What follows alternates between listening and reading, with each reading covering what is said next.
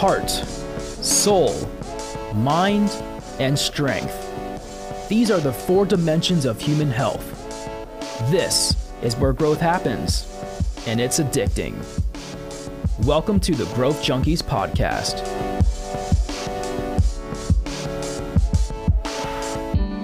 Welcome to the Growth Junkies podcast. And for our listeners out there wondering what it means to be a growth junkie, it means learning to grow intellectually, emotionally, relationally, and vocationally. That is what we're about here at the Growth Junkies. And we're excited that you're with us here today.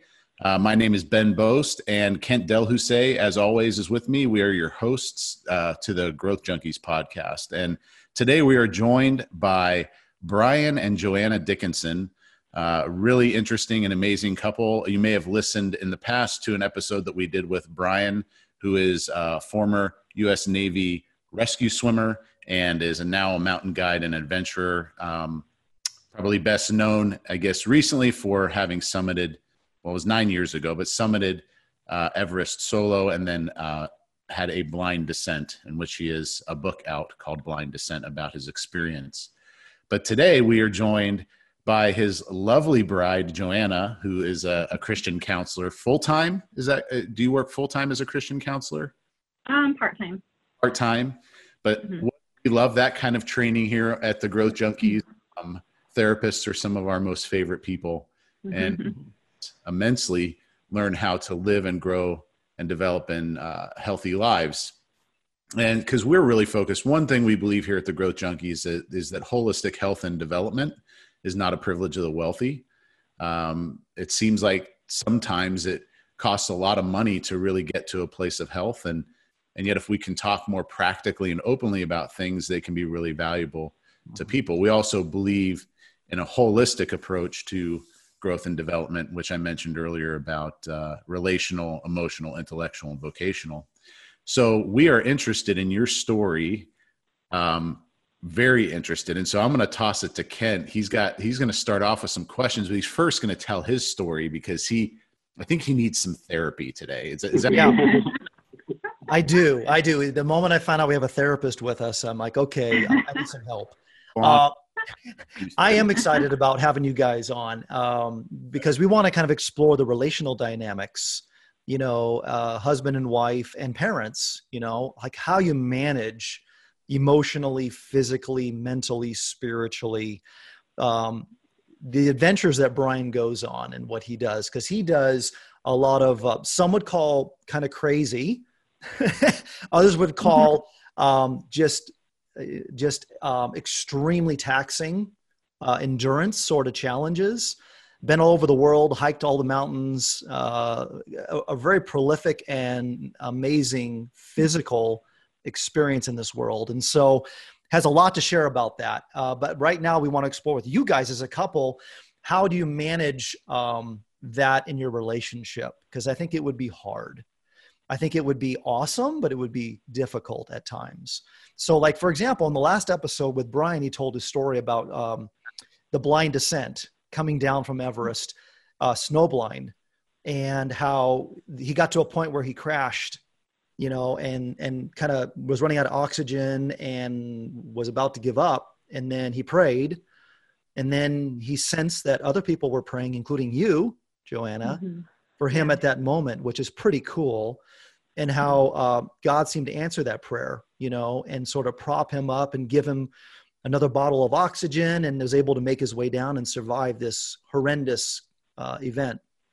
And so you being there was strategically important, and you're thinking of him and supporting him, not only during what he was going through, but before and after is critical. And we talked in the last episode about relational support and how we don't really do things alone. So how God was there for him, how you were there for him, how friends were there for him. All that is incredibly important. And so what I want to do is tell a quick story, and I'm not going to go too long, but I do need to share this because I touched on this in a previous episode about how 8 weeks ago, I did something interesting. I'm a decent skier. I would say, Ben, would you agree? Intermediate, maybe advanced intermediate. Sure. I don't have. Okay. Well, I view myself as advanced intermediate. Yes. By no means fantastic, but I can ski. I can handle myself. And back when we could ski 2 months ago, I was out with a couple of buddies and we were skiing up on the mountain, and I was feeling really good. And I saw this gigantic jump right there on the mountain. And my buddy and I are talking going up, and he said, "Hey, look at that jump over there." And I said, I bet I could do that. And he said, "I bet you could too." That's all I needed. So feeling as good as I felt, I got off the lift and I came around and I looked at this thing, and I knew in my brain that this might be a bad idea. It was a tad risky, so to speak. And it was a good 10-foot jump. It was very big. Never done one like that before. I've done the tiny little jumps, going down the hill, but nothing like that. So feeling kind of masculine and, like I can pull this thing off. I zoomed down and I hit that thing.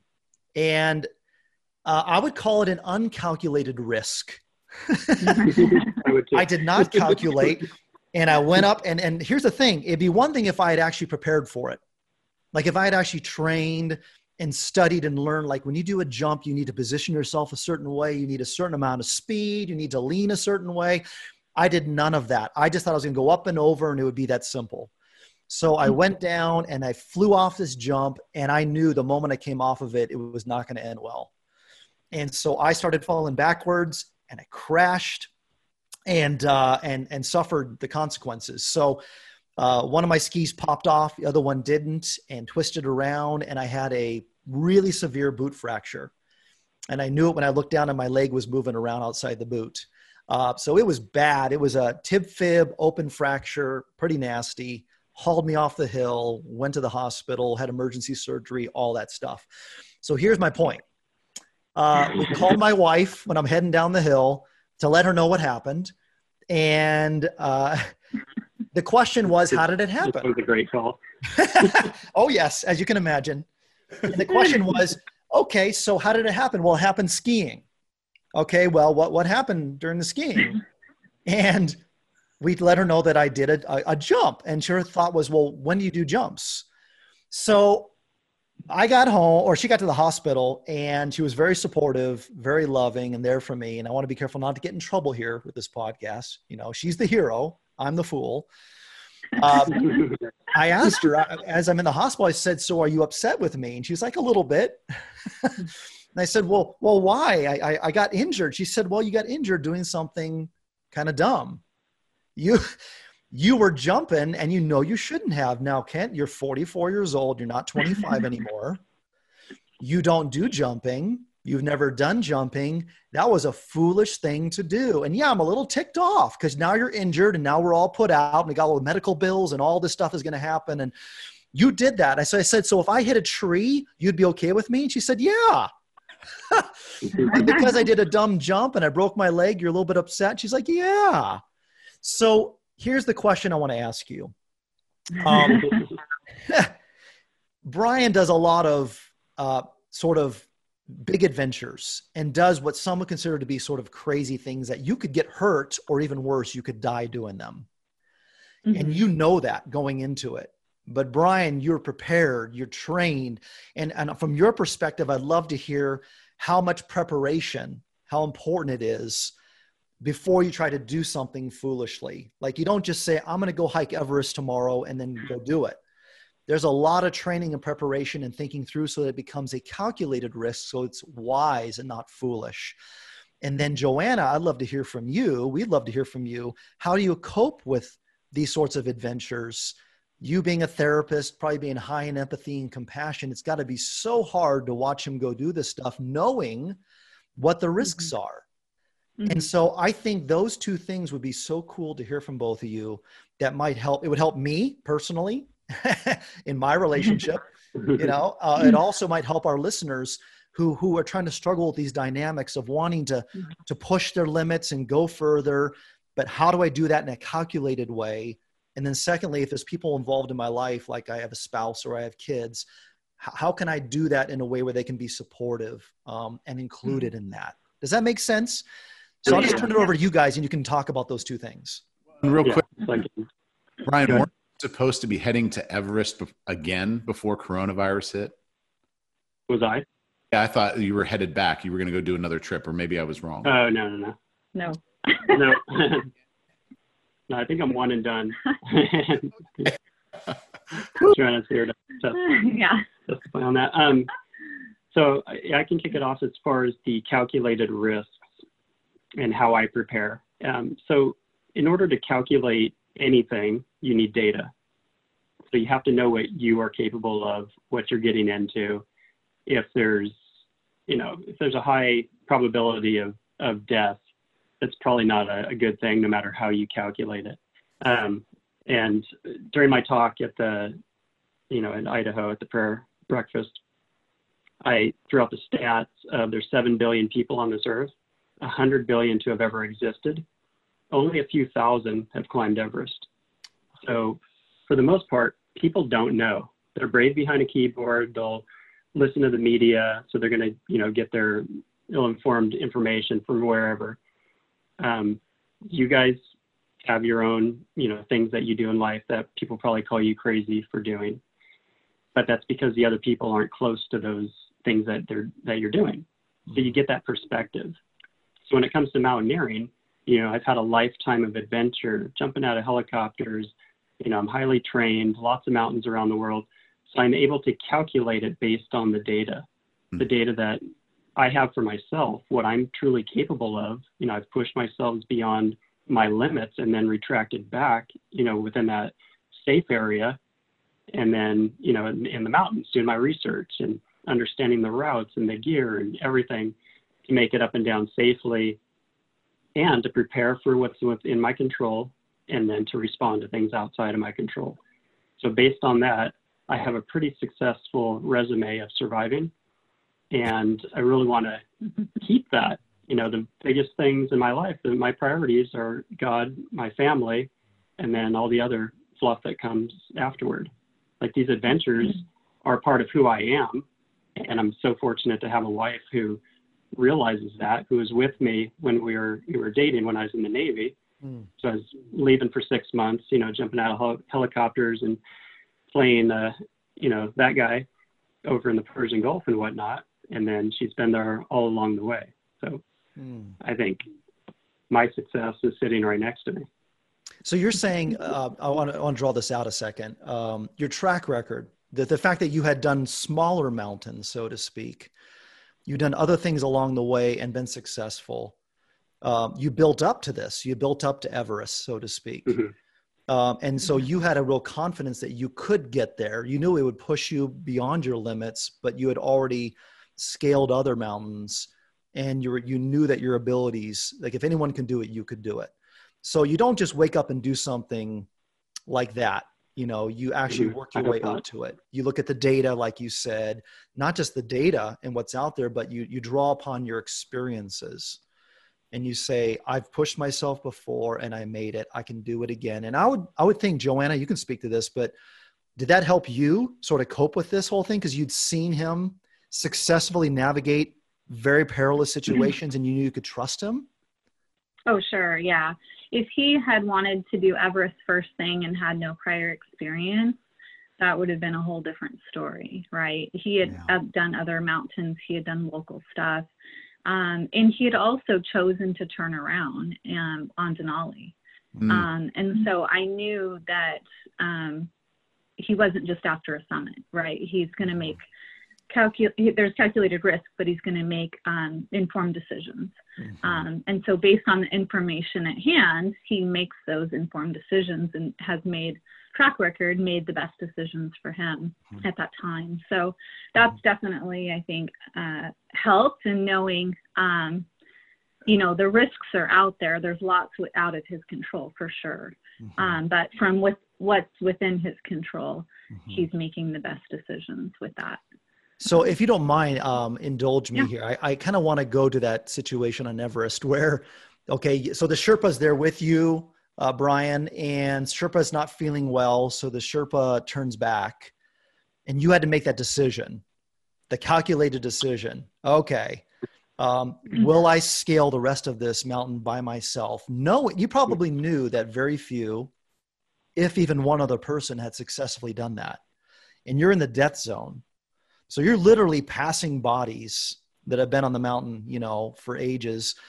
And you made that decision. So I would like to know what's going on in your head when you're calculating what was out of your control and you didn't expect, because it sounds like you didn't expect to really go up to the top totally by yourself until you had to. And then secondly, I want to ask you, Joanna, to follow up with that. Did you know that he made the decision to go on his own to the top? And how did you feel about that? So first, Brian, what was going on in your head to make that decision? And then Joanna, I'd love to know, how did you feel about that? Okay. So you're basically chalking this up to a 10-foot jump that I'm about to hit on skis. Yes. It seems kind of, I don't know, crazy. That's not, no. So I've soloed a lot of mountains. So I train alone. I've stood on top of a lot of mountains by myself. So I'm very comfortable in that situation. And on Everest, I actually was alone for the majority of the time. Okay. Because you have to acclimate. It takes a month just to acclimatize. So it's climb high, sleep low. A lot of that was just by myself. But it wasn't just a, pasong, my Sherpa friend isn't feeling well. Oh, good. Head down, I'm going to head up. I think it was a real conversation. And he was actually going to wait right where we were, pretty close to where we were. I was going to go up, head back down, and we'd go down together. He ended up feeling more sick. It's all survival up there. So he ended up going down to high camp. I didn't know that at the time. There's also factors. There's the fixed blinds.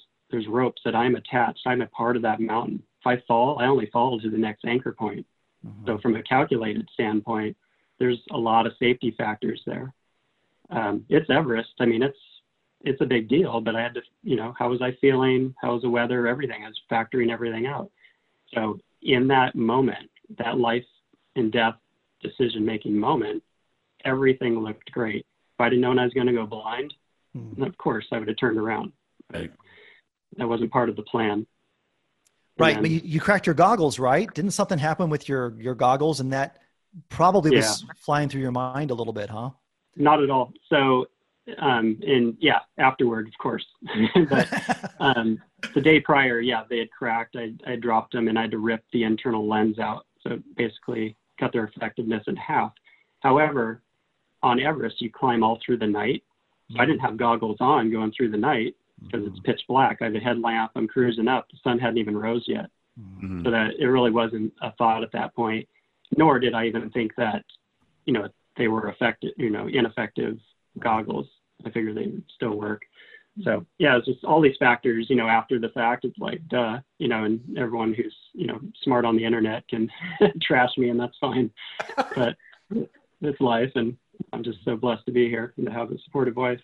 Yeah. And well, you talked in the last episode about, you're a guy of faith, so you believed you weren't really alone, in the sense that, God was with you and supporting, which you felt very clearly on your way down, in the blind descent. So in many ways, did that bolster you? Like, did you just you had a confidence clearly in your own skills and capacity and experience to go to the top, and that was not intimidating. But you had a sense that other people were with you and pulling for you. I would imagine you knew Joanna was at home, and you didn't want to go home probably with a story like, well, I almost made it. I didn't get up there. I can get here. So I guess what kind of reserves did you draw upon to help you make that calculated decision? Was it knowing that God was with you and that you had family praying for you and you had people counting on you? Like, what was that? I actually wouldn't say that was a huge part at that point. That was a huge part in like probably the whole climb. But in that moment, I wasn't overthinking a lot of things. It's a mountain, and mountains by nature, it's dumb if you think about it. You climb up and you climb back down. So, what's the appeal? It's miserable, the death zone, you could die. It's not enough air to survive up there. So I wouldn't say that was like a major driving point. That was kind of after, when I went blind and felt the presence and the miracle, everything else. I think in that moment, it was Pasong and I were climbing to the top. He felt sick. He says he's going to wait. He tells me, continue up. I say, okay. Up. things, kind of hit the fan, and from there. So I don't want to mislead or give, credit otherwise. It was what it was. So maybe the principle then is don't overthink it. Maybe sometimes the principle is that you could have really sat down, like the data matters and all those things you're working through, but you didn't sit and like think through every possible outcome and you're not paralyzed by analysis, so to speak. Yeah. At some point you have to just go. Like, I'm just going to do this. I've got a good feeling. I've got a good sense. I think it's looking good. I feel good about my calculations. I'm just going to go for it. So maybe the principle there then from your story is don't always overthink everything. Don't suffer analysis paralysis. Just go ahead and drive. You have a sense that you can do it. Go for it. Is that right? Yeah. And sometimes the worst decision is no decision. Like the worst leaders that I've seen there's just analysis over analysis. You got to have that data, but at some point, especially in the military, charge that hill. Yeah. Let's not sit here and just, keep getting bombs hucked on us. Like, we got to do something. And if it's the wrong decision, at least it was a decision and we can learn from that. I like that. Okay. Joanna, how about you? How did you know, first of all, that he was going to get to the top? Did you know that he was in such a perilous situation about like the snow blindness when you started to pray for him? So no, I knew, so I was actually away at a scrapbook retreat. Extreme. Awesome. Extreme scrapbooking.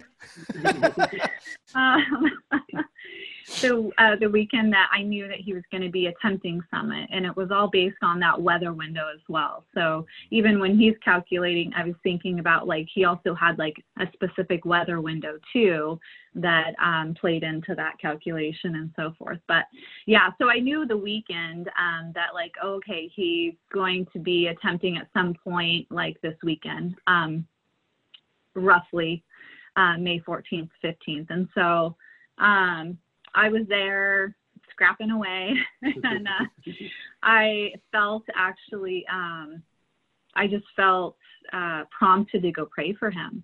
I felt like all of a sudden something was wrong. And I didn't know any information at that point. And I just got this overall feeling of, I think something's gone wrong.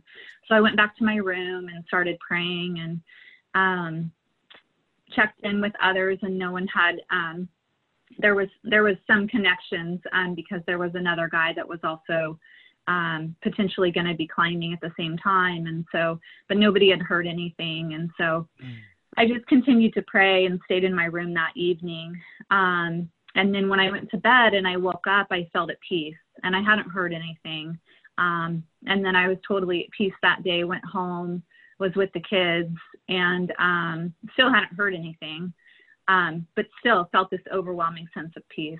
And so then it was that night at like 1 a.m. when I got a call from Brian saying that I'm blind, I've summited, and I have to get home. And he was bawling on the phone, and it cut out. Yeah. Oh no. I wasn't crying. We were crying. We were both crying. So it's okay, Brian. It's all safe here. Yeah. At that point, I didn't know if he was permanently blind. Is he ever going to see our children again with his eyesight? Just all these thoughts going through my head. And just praying that, hopefully it was snow blindness. And so I was praying obviously a lot that night, and then went to sleep. And then it wasn't until about 24 hours later that I actually heard from him. But the crazy thing is, it wasn't until I think that once I checked in with people and gave people an update, and then also when he came home, that we found out more information about other people, close friends or people in our church that also felt prompted to pray at the same time. Oh. And so there was a whole group of people praying when he needed it most.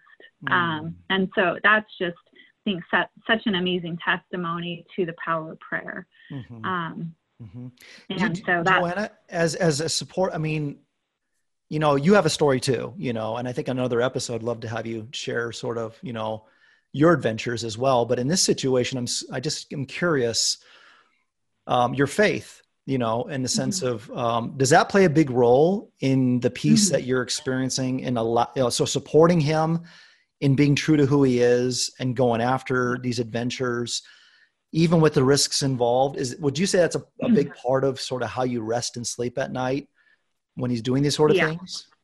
Yeah. So I would say that's pretty much the only way that I've been okay in being supportive and just having that ability and strength to support him, that God is gifted. He's given me that. And that without him, it would be much harder to, I think, have that, a softened heart towards his adventures. Right. So I think that I kind of call it my miracle on the mountain, because when he was climbing, I struggled a lot with anxiety before. And so him going and doing Everest was such a anxiety provoking adventure, right, for him and for me, being at home with 2 little kids and trying to hold it all together. But during that time, our church was doing Soul Revolution, if you're familiar with that book, and you connect every hour. There's a timer that goes off and you're praying. And so the first climb he did, our church did it as well. Totally, God had this all planned out, right? Just part of his beautiful woven story of during the time when his first climb, we were doing that as a church. And so I learned that method of every hour connecting and praying. And so that gave me such peace in praying for him and his safety and just giving it over to God so that I didn't carry that weight on me. That's so cool. Super powerful. Yeah. Thanks for sharing that. I'd like to ask related to just bringing some things together that are helpful for like our Growth Junkie listeners. Cause like Brian, when I think about your story up on the mountain, like there's an aspect of it where you're a professional, right? This isn't some weekend recreation thing for you. Like you are an advanced professional in that environment. And when you're at that level, you calculate things differently. I'm in no way going to compare myself. I mean, there was a period of my life where I played professional golf as an athlete, and you calculate things differently compared to just being a recreational guy out trying to get the ball in the hole. It's a different experience based on background and all those different things. Right. But I think this also applies to relationships. And I want to ask you guys about relational endurance, because just as you've developed physical endurance to be able to do something like that, you all in your marriage have developed, in a sense, relational endurance. And, Joanne, I'm interested to really hear your perspective on this as a therapist, but what are the kinds of things that have happened for you guys over a period of time where you've cultivated intentionally, or you just developed this relational endurance in your marriage? Because like your children were small at that time. Now they're teenagers. Is that correct? There's just a lot of factors at play. So if you were to take that concept of relational endurance and expand on it, giving attributes or characteristics from your perspective of what you think are valuable and the things that you've developed, how would you answer that question? Yeah, well, I think a lot of it is growth, right? So coming from a standpoint of personal growth, which then translates into relational growth, right? So us both working in different areas, like through Bible study to support our spiritual growth, right? And our personal practices from that standpoint. And then also understanding our personalities and how we're wired differently, understanding our love languages and how those are different. And so I think it's a culmination of all these different things that come together to help with then relational and being able to understand how we're wired differently.